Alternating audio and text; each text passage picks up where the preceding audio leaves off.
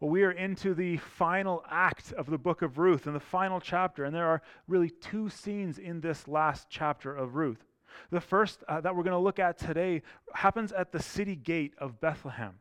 This is a legal setting. It's essentially like a modern day courtroom. And the second and final scene, which we'll look at next week, happens in a home, presumably the home of Boaz and Ruth, about 9 months after this one or so. And we can sort of guess what might happen there. But before we get to today's text, let me remind us that this little book, this book of Ruth, is a story of rebellion, repentance, redemption, and restoration. In these 4 chapters that we've looked at over the course of 6 weeks, by the time we're done, we see an incredible narrative that mirrors our own. It mirrors the way that we can see God redeeming us and our story as his people. We've also seen, and we will continue to see today, how human decisions ultimately carry out the plans of God, and how Jesus shows up in the ordinary details of our lives. I was reminded this week as I studied that one of the most encouraging things I think about this book as well is just how ordinary it is. Think about it. In these 4 chapters, God never actually speaks. No angels show up. No miracles happen. Instead, we're reading about this family that's displaced by famine. They're burying loved ones. They're struggling to make ends meet, and there are some complex relationships. And if we just give this book a sort of quick surface level read, we can probably identify with at least some of what's going on here. Loss and grief and pain. But the beauty of this book is that as we study a little bit deeper and we slow down, we can see that even though the voice of God isn't heard, he's in control. He's making things happen. His way, his word, and his will are guiding and directing people. And even though no angels show up on the scene, God uses his people as his messengers. Even though no great miracles happen, God is caring for and providing for Ruth and Naomi. And even though some of the characters act irresponsibly and recklessly at times, God still uses them. Now, I don't know about you, but I can resonate with this. This speaks well to me. I don't always feel like God is oh so present with me in my everyday life. I don't always understand why things are going on the way they are. I don't always realize the myriad of ways that God is acting in my life, is providing for me and my family. And I've definitely got a history of being irresponsible and recklessly charging out in front of God's timing. Anyone else able to identify with any of that?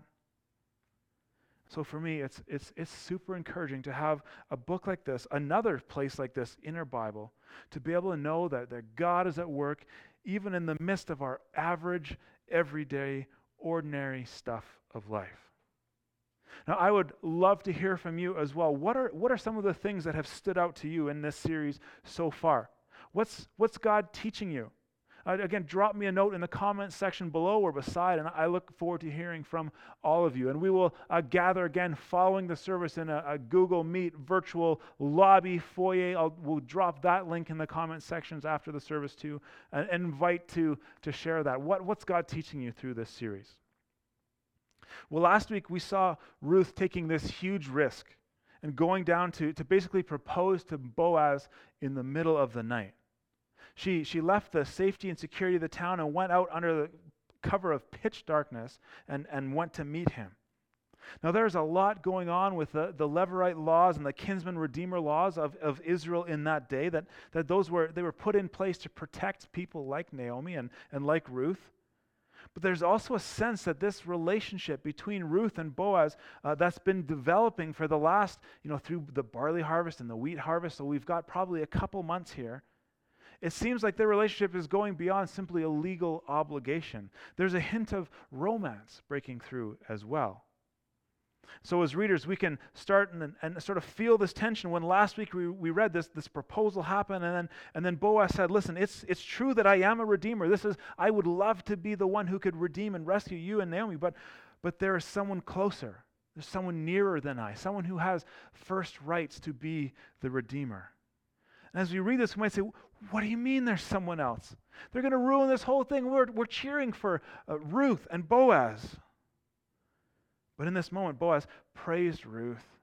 He agreed to her marriage proposal, even after he was awkwardly woken up in the middle of the night. And then finally, chapter 3 sort of leaves us hanging as Ruth comes home and is relaying to Naomi all the things that happened. And Naomi comments that surely Boaz will not rest until this matter is settled today. There's urgency here. One writer sums this situation up for us this way. He says, Boaz was an honorable man whom God used mightily. Now, the book may do nothing more than hint at romance between Ruth and Boaz, but it clearly trumpets covenantal faithfulness. Above all, Boaz was a man of faith and integrity. He cared about keeping God's instruction because he knew that this was the avenue for ministering to real people with real needs and so advancing God's redemptive plan through his life. And so as we head into chapter 4, and as we're in the midst of this COVID-19 virus as well, this is where the story speaks to you and me. Do we look at our lives as opportunities to glorify God by loving and serving others? Or do we view our own situation in terms of other agendas? The easy way to maybe ask that question is this: whose kingdom are we building? Who are we living for? Are we striving to please God and follow his instructions because we know that's what's best for us, or are we looking out just for ourselves? Let's start reading our text this morning, Ruth 4, verse 1 and 2. Now Boaz had gone up to the gate and sat down, and behold, the Redeemer, of whom Boaz had spoken, came by. And so Boaz said, "Turn aside, friend, and sit down here." And the man turned aside and sat down. And then he took 10 men of the elders of the city and said, "Sit down here." And so they sat down. Now, Boaz wants to marry Ruth. We established that in the last chapter. But as we read just a few minutes ago in verse 12 of chapter 3 there is a closer relative to Ruth and Naomi, a closer relative of Elimelech, who has the first right to redeem both the women and their property, which we're going to find out that they have right away. And so Boaz goes to the city gate. Again, this is the place where business happened. This is where legal matters were settled and social relationships were established. This is kind of the hub of the city, was the gate. And now, just like Ruth happened to end up in Boaz's field in chapter 2, Boaz arrives at the gate, and just as he arrives, this other Redeemer happens to come by. Behold, here he is. Once again, the narrator is showing us that God's hand is at work. Now, interestingly enough, we're actually not told the name of this character, the Redeemer. Now, in the translation I just read, the English Standard Version, it says that Boaz addresses him as friend. Another translation omits the word friend altogether. But the phrase that's used in the original language actually is translated more literally as such and such, or a certain one, like a certain one arrived at the gate. Now, the point of bringing this up is that throughout the book of Ruth, the narrator has been very careful to note the names of the key figures, the main characters. And yet here is this key player, this Redeemer, he remains nameless, simply called Mr. Such and Such or Mr. So-and-so. He's left to us by the narrator in anonymity. And so perhaps friend isn't the best way to translate what's going on here, the best way to refer to this other Redeemer. One other author notes this. He says, the designation should be understood not as a friendly way to identify this near kinsman, but actually as a pejorative term. To the writer of the book of Ruth, Mr. So-and-so was not an honorable man, whom God remembered by name. In this situation, Mr. So-and-so thought only of himself and his interests. And as we're about to see, he would gladly add Elimelech's property to his own holdings. But when reminded of the marriage to Ruth and raising an heir for Elimelech and Mahlon, he changed his mind in a hurry. That's who we've got in this other unnamed Mr. So-and-so closer Redeemer. And contrast that with Boaz, who right from the beginning of chapter 2 has been presented to us as the worthy man, one of integrity. And right here, he gets to work right away. He sees the man, he sits him down, and he gathers enough other people, enough elders of the town to render a legal decision and begins to present his legal case. Let's keep reading. Verse 3. Then Boaz said to the Redeemer, Naomi, who has come back from the country of Moab, is selling the parcel of land that belonged to our relative Elimelech. Now, just a quick technical point here. We'll stop here after verse 3. When Naomi returned to Bethlehem, she said she had nothing, but now apparently she had land to sell. So what gives? Is something wrong in the text here? Well, let's dig a little bit deeper. In those days, the land was divided among families or clans, and it would be passed down from generation to generation. Now, if a family was in dire straits, they could sell not the land itself, but actually the potential production from the land. Typically, the price would then be negotiated based on the date of the transaction to the next year of Jubilee, which was a time that the Lord set for the people where the land would be returned to that family. However, in Naomi's case, she has a couple of things working against her. So maybe she does have this land. They've been gone for 10 years, so it's unlikely that it's been worked or served by anyone else. By virtue of her age and her gender, she actually wasn't able to farm the land herself. She wasn't able to prosper by herself working the land.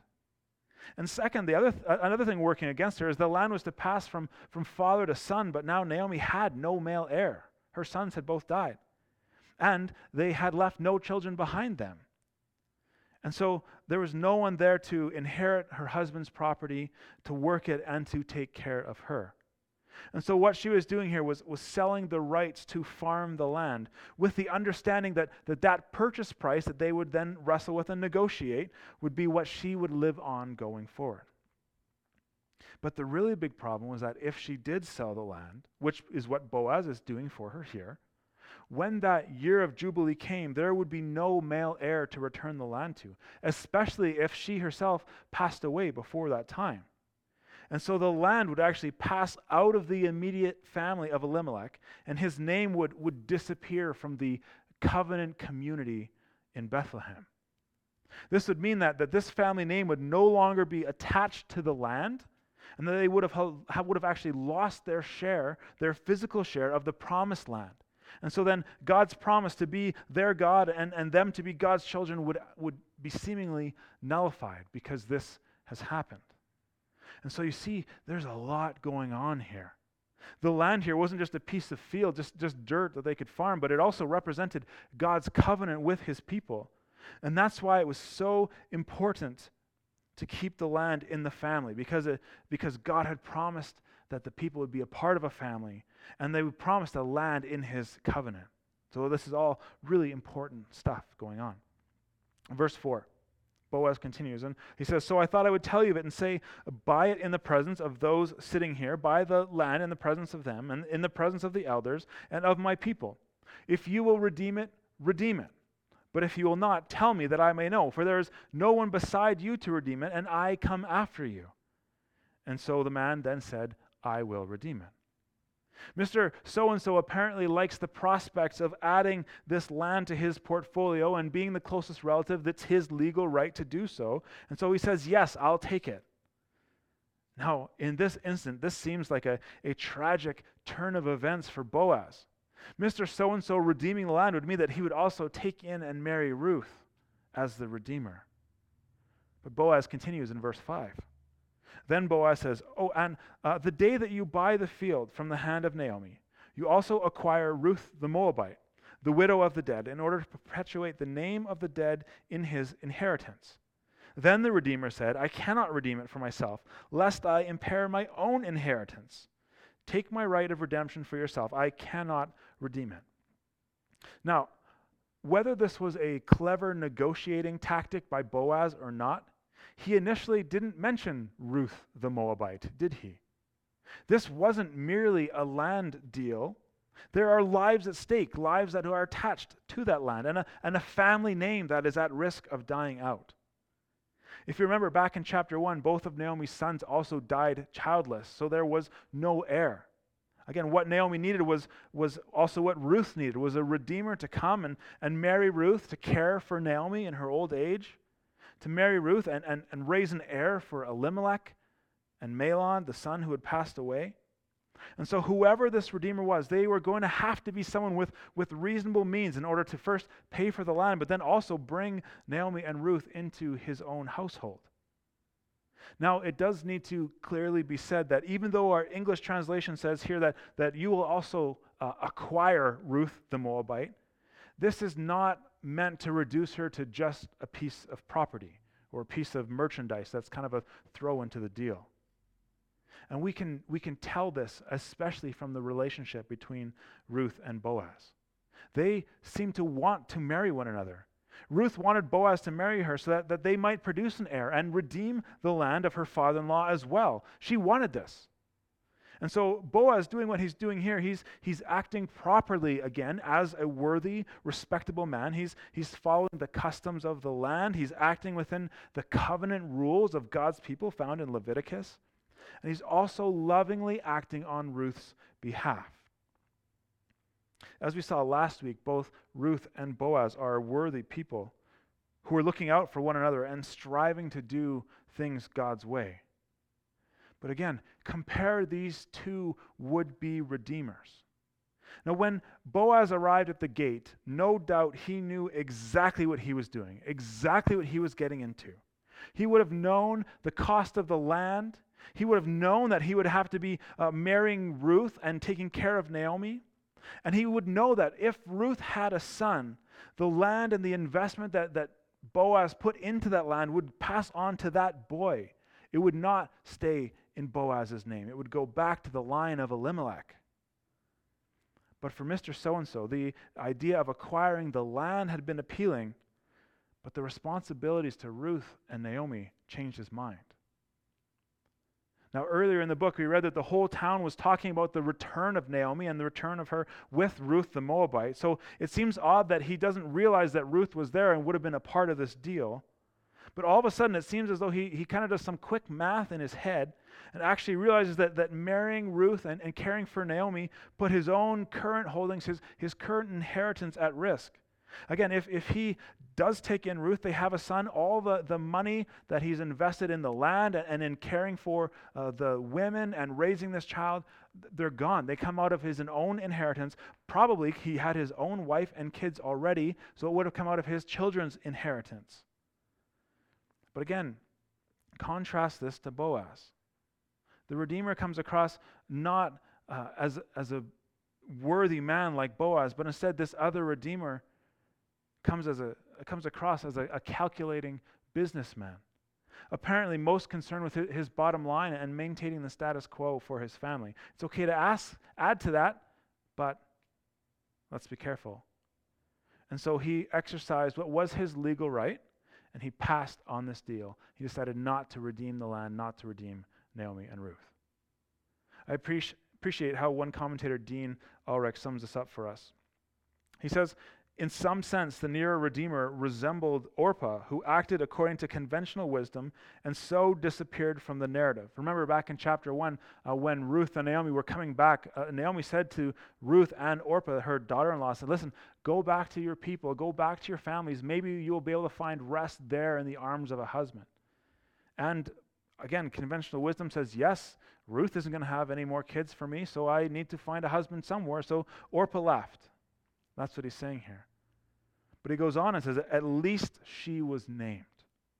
Worse than Orpah, though, this nearer kinsman used the law for his own advantage and callously left the two widows in their plight and two male relatives, the sons Mahlon and Chilion, without attachment to an inheritance in the promised land.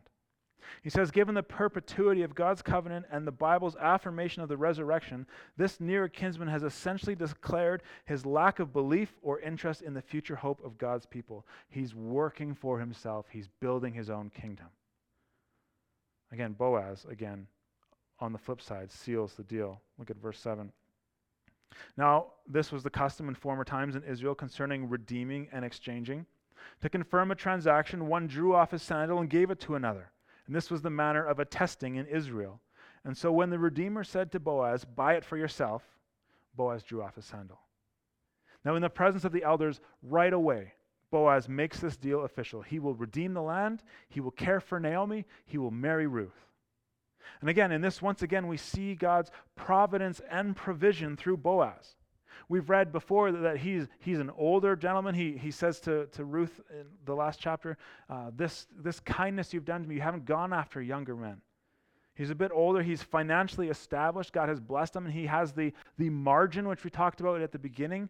He's got the margin that he can move, and he can have the ability to make this transaction, to redeem Ruth, to rescue. Several weeks ago, we challenged one another and said, do we have enough margin in our lives to do that? Do we have the extra time? Do we have the extra energy or talents or finances to move when God says, move, step out in faith here, and love your neighbor as yourself? Again, we see as well in Boaz a contrast between him and Elimelech, the father, the patriarch of this family. When, in the beginning of Ruth, in Ruth chapter 1, where Elimelech left the protection and provision of God, they left Bethlehem to go to Moab, which ultimately led to tragedy for the family. Boaz instead was a man of faith and pulled these two women back out of tragedy, redeemed them, brought them back into the family. Verse 9, then Boaz said to the elders and all the people, you are witnesses this day that I have bought from the hand of Naomi all that belonged to Elimelech and all that belonged to Chilion and to Mahlon. Also Ruth the Moabite, the widow of Mahlon, I have bought to be my wife, to perpetuate the name of the dead and his inheritance. In the name of the dead may not be cut off from among his brothers and from the gate of this native place. You are witnesses this day.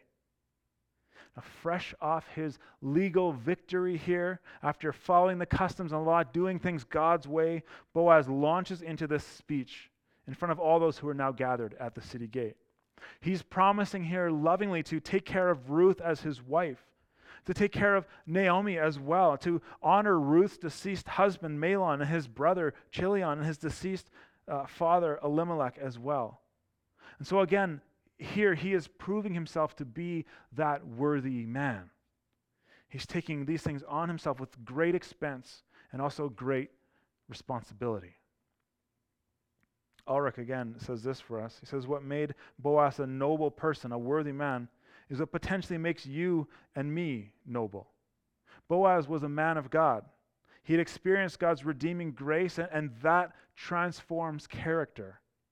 That grace comes to us through Jesus Christ, who died to subdue our selfishness. Without Christ, we live for ourselves and we look out for ourselves. But because of Christ, we die to self and look out for others' interests, for Christ's interests. That's not to say that we don't have our own interests, we don't have our own things that we like. It seems fair to say that Boaz actually wanted to marry Ruth as well. But we, as Boaz did, must also patiently and obediently submit those interests, those longings, those desires to God's. Now, the witnesses here that were present responded to Boaz's speech by asking God's blessing on Ruth. Look at this. Verse 11. Then all the people who were at the gate and the elders said, we are witnesses. May the Lord make the woman, Ruth, who is coming into your house like Rachel and Leah, who together built up the house of Israel. And may you act worthily in Ephrathah, and may you be renowned in Bethlehem. And may your house be like the house of Perez, whom Tamar bore to Judah, because of the offspring the Lord will give you by this young woman. This is a praise, this is a blessing, this is a sort of prophetic wish and hope that they pour out over Boaz here. When they asked that Ruth would be blessed like Rachel and Leah, they were accepting once for all and officially Ruth into their covenant community. They were wishing that she too would be a mother of the Israelites. They were no longer recognizing her as Ruth the Moabite, but instead they were now officially welcoming her into the family as a covenantal spiritual sister in the faith. Now, when the witnesses asked that Boaz's name would be known throughout history, well, we're talking about him today, some 3,000 years later. Learning from him, we're lifting him up as an example of the worthy man. Still, that seems to have come true. When they ask that God make their home like that of Perez, they're asking that the family legacy of Boaz, who himself was a descendant of Perez, was also born in Bethlehem, would be carried on by his own son. Now, there is no guarantee of a son at all. Remember, in 10 years, Ruth did not have any children. But they're asking that his line would be carried on through his son here in Bethlehem. And just a little spoiler alert, we see that coming to pass in verse 13 next week. So, What we've seen in these verses this morning is that Boaz shines as a strong, bold, wise, and even a shrewd, careful redeemer. He's a wise man of action who made a promise to Ruth and then right away went into town, called a town meeting, invited an unnamed man, Mr. So-and-so, to sit down and make a decision, and then in a short period, he himself obeyed the law and redeemed Ruth. He's a man that was able to do this because he had lived with personal and professional integrity. He was one who was a bold follower of the God of Israel, whose faith led him to action. This is a man whose life was shaped by his faith. Remember how he greeted his workers as though they were just leaving a church meeting. May the Lord bless you. This is a man who understood God's law not just simply as regulations or a checklist to make sure you get the lowest standard done, but rather that God's law is a direction to lean into with your whole heart.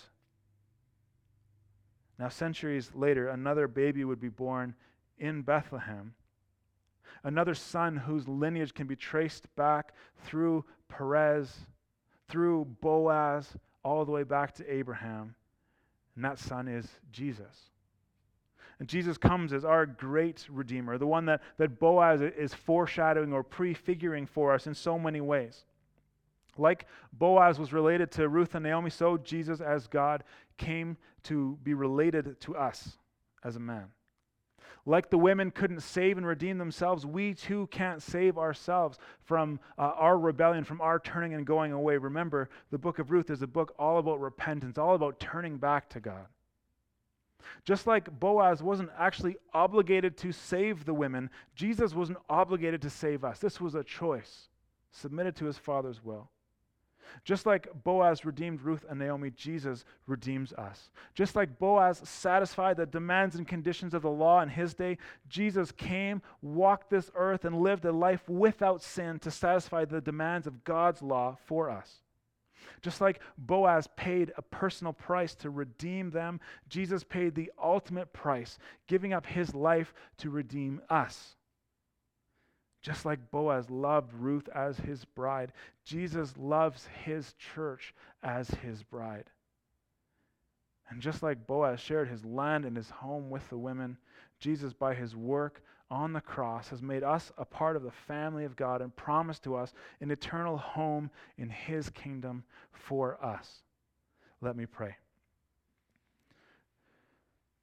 God, thank you for this word. Thank you for this text. Thank you for the example of Boaz that you have for us. Thank you for the example of Ruth that you have for us as well, that we saw in chapter 2 as she left everything she knew to follow you. Thank you that we see her being adopted into the family, being a part of the family, given a land, given a hope and a future in you. Jesus, thank you that you are our great Redeemer. Thank you that you came and you walked this earth. You lived the life perfectly obedient to your Father God to show us how to rightly relate to creation and to one another and to God himself. And thank you that you were obedient to God even to the point of death on a cross. You gave up your life for us to redeem us, to satisfy the law that says because we have sinned, because we have rebelled against God, there's a price that needs to be paid for that. Thank you that you died and were in the grave, and on that third day you raised again, conquering our three greatest enemies in Satan, sin, and death, so that we can be brought back into the family. We can be redeemed, we can be ransomed, and be grafted back into the family, the good family of God, where we find hope and meaning and purpose and value and identity and a people and a land. Thank you for this. We pray all these things in Jesus' good name. Amen.